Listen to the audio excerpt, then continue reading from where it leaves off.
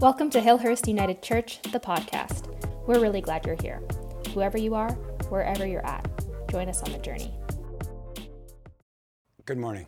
It seems odd to be talking about an important topic like sex while I look into the corner of the church at two cameras and there's a blinking light facing me. A conversation on sex usually would want to be in some kind of relational conversation about this great topic.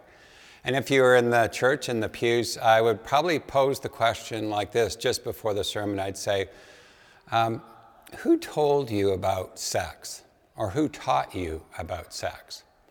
And then if there was a bit of a gasp or silence, I might say, okay, let's just go with this question. What's your favorite body part? My attempt would be to invite us to engage with the conversation about our bodies and who taught us about our bodies and who encouraged us about our bodies.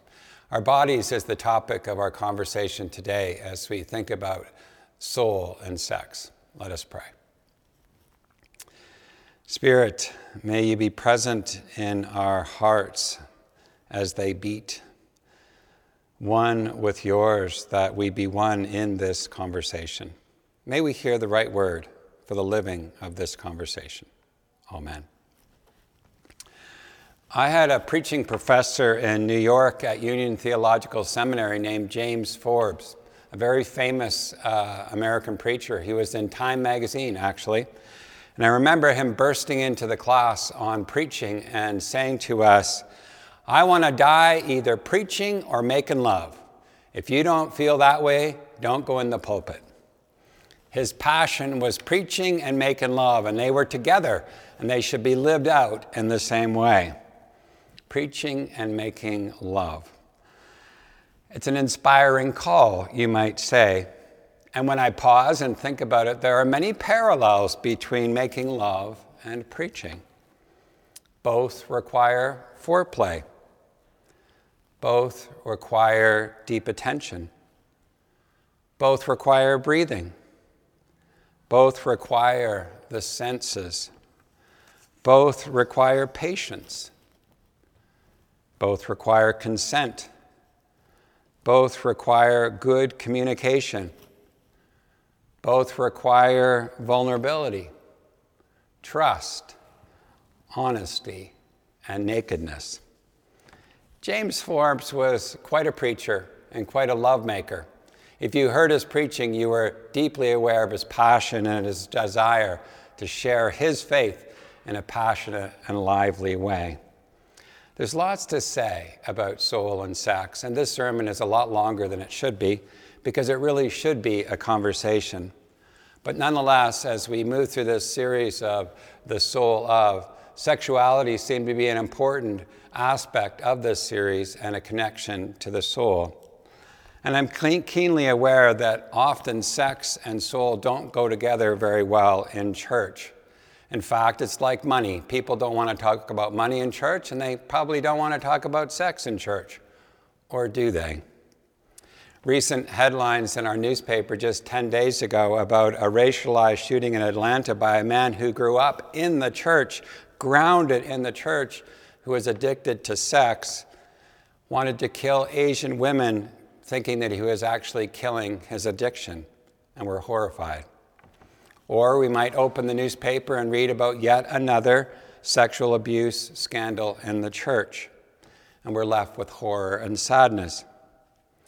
And the church has been harmed by bad theology as we have divided the soul from the body.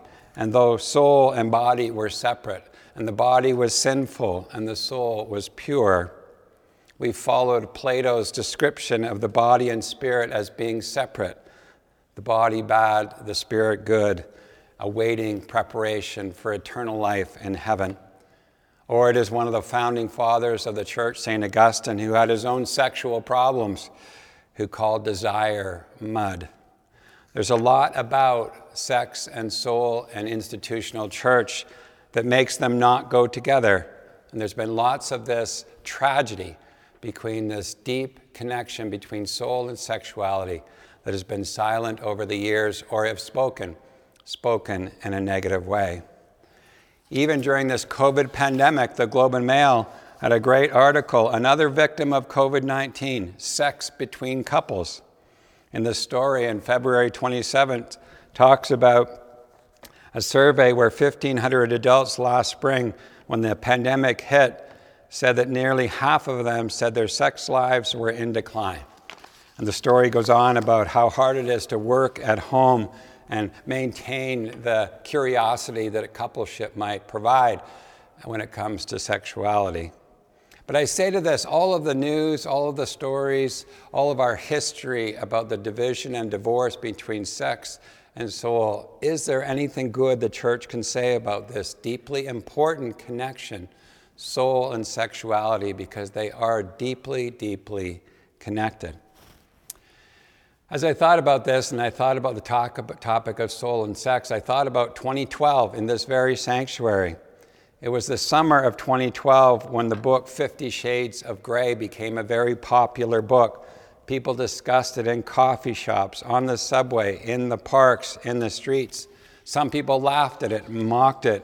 Some people whispered stories about it. And someone said to me, "You should do a sermon on that book." And I quickly said, "Sure." Before I knew it, I was standing in this pulpit talking about 50 Shades of Grey. Finally, CBC got a hold of it, and they were here as well. And this book, 50 Shades of Grey, became a sermon topic. The book is not well written. Maybe you read it. Maybe you'll go get it now. It's actually in our church library. It's a story about Christian. I love that his name is Christian, and he is a dominant male who's very controlling of his wife, or of his girlfriend, Anna. The whole story is about dominance and control. It's a terrible story, really, but it provided many people a good conversation about what they like sexually, what they don't like, what's healthy sexuality, what is unhealthy. It was an incredibly thought-provoking conversation starter with people. Someone told me this past week that it was the very first Sunday in this church. I don't know if it was talking about that kept them here, but they still are part of this church. 50 Shades of Grey was the sermon. In that sermon, I shared many things about my ministry and how sexuality had come up in conversations privately with people who had shared their stories of suffering sexual abuse, people who suffered religious and sexual abuse, the sadness of male impotence crushing a marriage, couples who had affairs that ruined their marriage, couples who had affairs that deepened their marriage, young couples working out the challenge of polyamorous relationships. Look that one up, I had to. The pain of family members addicted to porn, the horror and sadness and tragedy of rape, the loneliness of people seeking partners, and there's those who struggle with sexual addictions, and those who discover deep, gratifying, joyful sex between them in their marriage. All of these topics came up in that 50 Shades of Grey sermon, and that book was the impetus to a healthy conversation on sexuality. In that sermon, I used words in stories like erection, masturbation, orgasm, fellatio.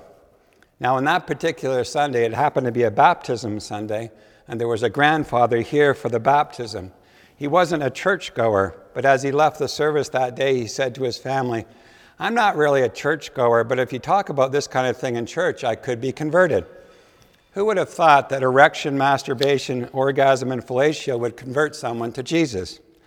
I'm certainly missing you in this sanctuary. I hope that might have got you a little bit of a chuckle. The reality is this gentleman died just a few months ago, and I did his funeral.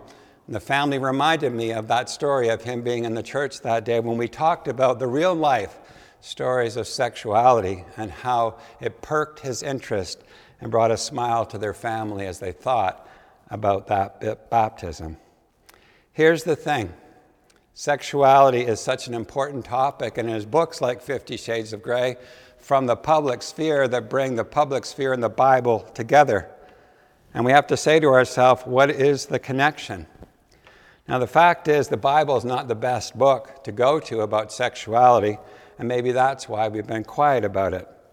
There's a great book I've been reading or rereading this week called Unprotected Texts. Unprotected Texts. And there's a quote from the author who says this: "Biblical teachings regarding desire, marriage, and the human body are entirely inconsistent and yet thoroughly fascinating in the Bible. If one book recommends polygamy, the other recommends celibacy. If one reveals erotic desire, the next warns that desire is evil, a source of nothing but trouble. If one book assumes that women should be prophets, the next book tells them to be silent and sit down and be quiet. If one assumes that children and property are the aim of human life, the next book longs for sex-free life of angels. The Bible does not offer a systematic set of teachings or a single sex code, but it does reveal sometimes conflicting attempts on part of people to define sexual morality and to do so in the name of God." The Bible is conflicted in its stories, conflicted in its understanding about sexual morality. Let me share a few stories just as an example. Perhaps you could, if you're wanting to know about sex outside of marriage, you can go to the book of Ruth. The book of Ruth is a story of the relationship between Ruth and Naomi, where Ruth's mother-in-law, Naomi, suggests that if she's looking for a partner, she should wait till Boaz is drunk and asleep and go down and slip under the covers and lay at his feet and know him. You see, in the Bible, to know someone literally meant to have intercourse with them. And so she was being encouraged to go and sleep with this man, and then they would become husband and wife. And so there was a bit of manipulation happening in this story. At seminary, it was always a very fun thing to say, "I want to get to know you." And the other person would reply, "In the biblical sense?" But you see, even in that story, and let's continue on. How about polygamy? There's a good one. What do we do with Solomon, who has 700 wives and hundreds of concubines? And you got to say to yourself, why do you need concubines if you have 700 wives? Or what about the beautiful story of David and Jonathan, a story of intimacy and love and trust? Or what about the story about adultery, where a woman is caught in the task of adultery, and the crime of that day is stoning, and Jesus walks up and says, "Whoever is without sin, cast the first stone." And all you hear is the dropping of stones. A beautiful story of Jesus setting her free, but where's the guy in this story? Was he there with a stone? Did he sneak out of town? While there is compassion by Jesus, there's something missing in the story. Where did the guy go in this story? Or if you want your classic story, a beautiful story, look at David and Bathsheba. It's the basis of Leonard Cohen's song, Hallelujah. David, who comes out in the evening and is walking along the terrace of his house, looks over across the alley and sees Bathsheba, who is bathing. And he says he wants her, and so she is brought to him, and he has sex with her. And he doesn't want Uriah, Bathsheba's husband, to know about it. And so David, being the king, is able to put Uriah on the front line and be killed in battle so no one will find out. What a great story about this David and Bathsheba. This King David, this David who's in the windows of our church, is the one key in this story. If you want a story about gang rape, you only have to go into the book of Genesis and the story of Lot, who, when two angels come to visit him, he invites them into their house and feeds them. And then the men in the town come and want these visitors out into the street so they can have sex with them. And Lot says, "No, don't have sex with them. Here, you can have my daughters," and invites them to be raped by the crowd. You see, the Bible isn't a particularly good book to go to if you want to talk about good sex stories. The complications, the contradictions, the challenges are something that seems so foreign to 2021. And you say to yourself, is there anything good in that book about sexuality? And yes, there is. There is the Song of Songs, which you heard today, a beautiful poetry between two lovers. Phrases like, "Kiss me, make me drunk with your kisses. Your sweet loving is better than wine. You are fragrant. You are myrrh and aloes. All the young women want you. Take me by the hand. Let us run together. My lover, my king, has brought me into his chambers. We will laugh, you and I, and count each other better than wine. Your breasts are like clusters of grapes. There's still scant bits of scripture that could invite you to that beautiful, lustrous thinking and imagination around sexuality, but the truth is the Bible isn't particularly the best book to go to when we want to think about appropriate ways to live sexual desire. So what do we do about all this? Yes, we talk about it. Yes, we engage in conversation. And yes, we descend to the soul, because perhaps the soul provides an answer to this connection between soul and sex. Thomas Moore wrote a book called The Soul of Sex, and he writes these words: "Sexuality embraces many things that are very important to the soul. Things like beauty, appreciation for beauty, body, sensuousness, pleasure, intimacy, and even friendship. These are all issues that are most important to the soul. They're not terribly important to the mind or to the ego that wants to get ahead in this life. They're not nearly as important, but we don't give a lot of attention to beauty. We can live quite cerebral life, or we can live a now life full of machines and computers and that sort of thing. But sex is especially important for the soul because it has all these values that are basic to it. So the two go together. To be sexual and to be soulful are very close to each other. To be sexual and to be soulful is to be very close to each other," he says. As I think about this, the connection between soul and sex, I'm very aware of the connection between the contemplative practice and sexuality. The words associated with the contemplative practice are very much associated with what you might call a healthy sexuality. It's kind of like the parallel between preaching and lovemaking.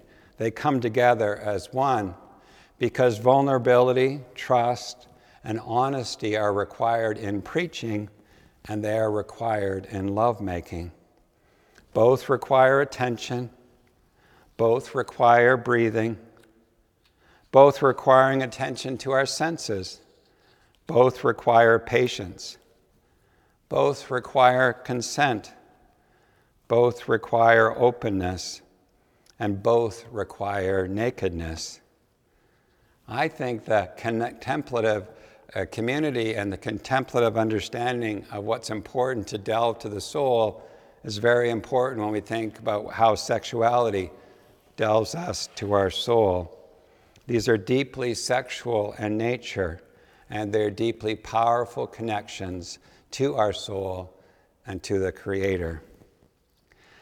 I want to close with a few thoughts on this. First, I want to say, don't go to the Bible for a guide to sex life. There's great books out there. Number two, a relationship is key. We are called to a relationship with ourselves, perhaps to another, but ultimately to our Creator. Solo sex can be deeply fulfilling and can meet our needs. We don't need a partner. I spoke with a person this past week who shared the fact that after being married 30 years and now on their own, they have found more love and more connection to their soul and their body than they did their entire married life. We don't need a partner to be fulfilled sexually and soulfully. The third, people don't talk about their sexual lives very often. And I wonder if, as an exercise on your next date night, you might be willing to share the story of your sex life. As an example, I was kissed in grade 6 by Jennifer Stanchowski. I'll never forget her name. But who are the people that you've shared intimate sexual life with? Where's the craziest place you made love? Where's your favorite place to be touched? What if you could engage in that kind of depth of conversation with your lover and your partner? It requires trust to do this, vulnerability and intimacy, but that's what soul life is. I mentioned books. Charlotte is 10, And she asked about sexuality, and I went to the bookstore and I bought a book that I bought 15 years ago with my other kids called Perfectly Normal. It's a book for 10 to 15-year-olds. And I was telling Charlotte that when her older siblings, who are now well into their 20s, were reaching that age of curiosity, I had a talk with each one of the three. And I said this, and they reminded me of it. I said, our bodies are a beautiful thing. Be respectful in exploring each other's body. Pornography is not real. And keep your story about your sexual encounters between the two of you. It's not locker room conversations. Books can be helpful as we explore more deeply who we are and how we might live our sexual body that is deeply connected to our soul. Finally, our souls are our bodies. There is no separation. Our souls are our bodies. Bodies matter. Touch matters. Bodies are a gift. The body is form, the soul is formless, both sides of the same coin, oneness. The heart is the most important sex organ, and lovemaking is our way to the soul. It is the greatest of our callings. May you and I wonder and imagine and celebrate our bodies and love them as they are loved by God, a way to connect most fully to ourselves, to our lover, and our Creator in a sacred, soulful dance. That's what I think. What do you think? Amen. Thanks so much for tuning in to Hillhurst United Church, the podcast. If you enjoyed today's episode and are thinking about someone who might enjoy it too, we invite you to send it their way and help the podcast grow. We're really glad you're here, and we'd love to know what you thought about today's sermon. Leave us a review in iTunes or send us an email at communications@hillhurstunited.com. We'd love to hear from you.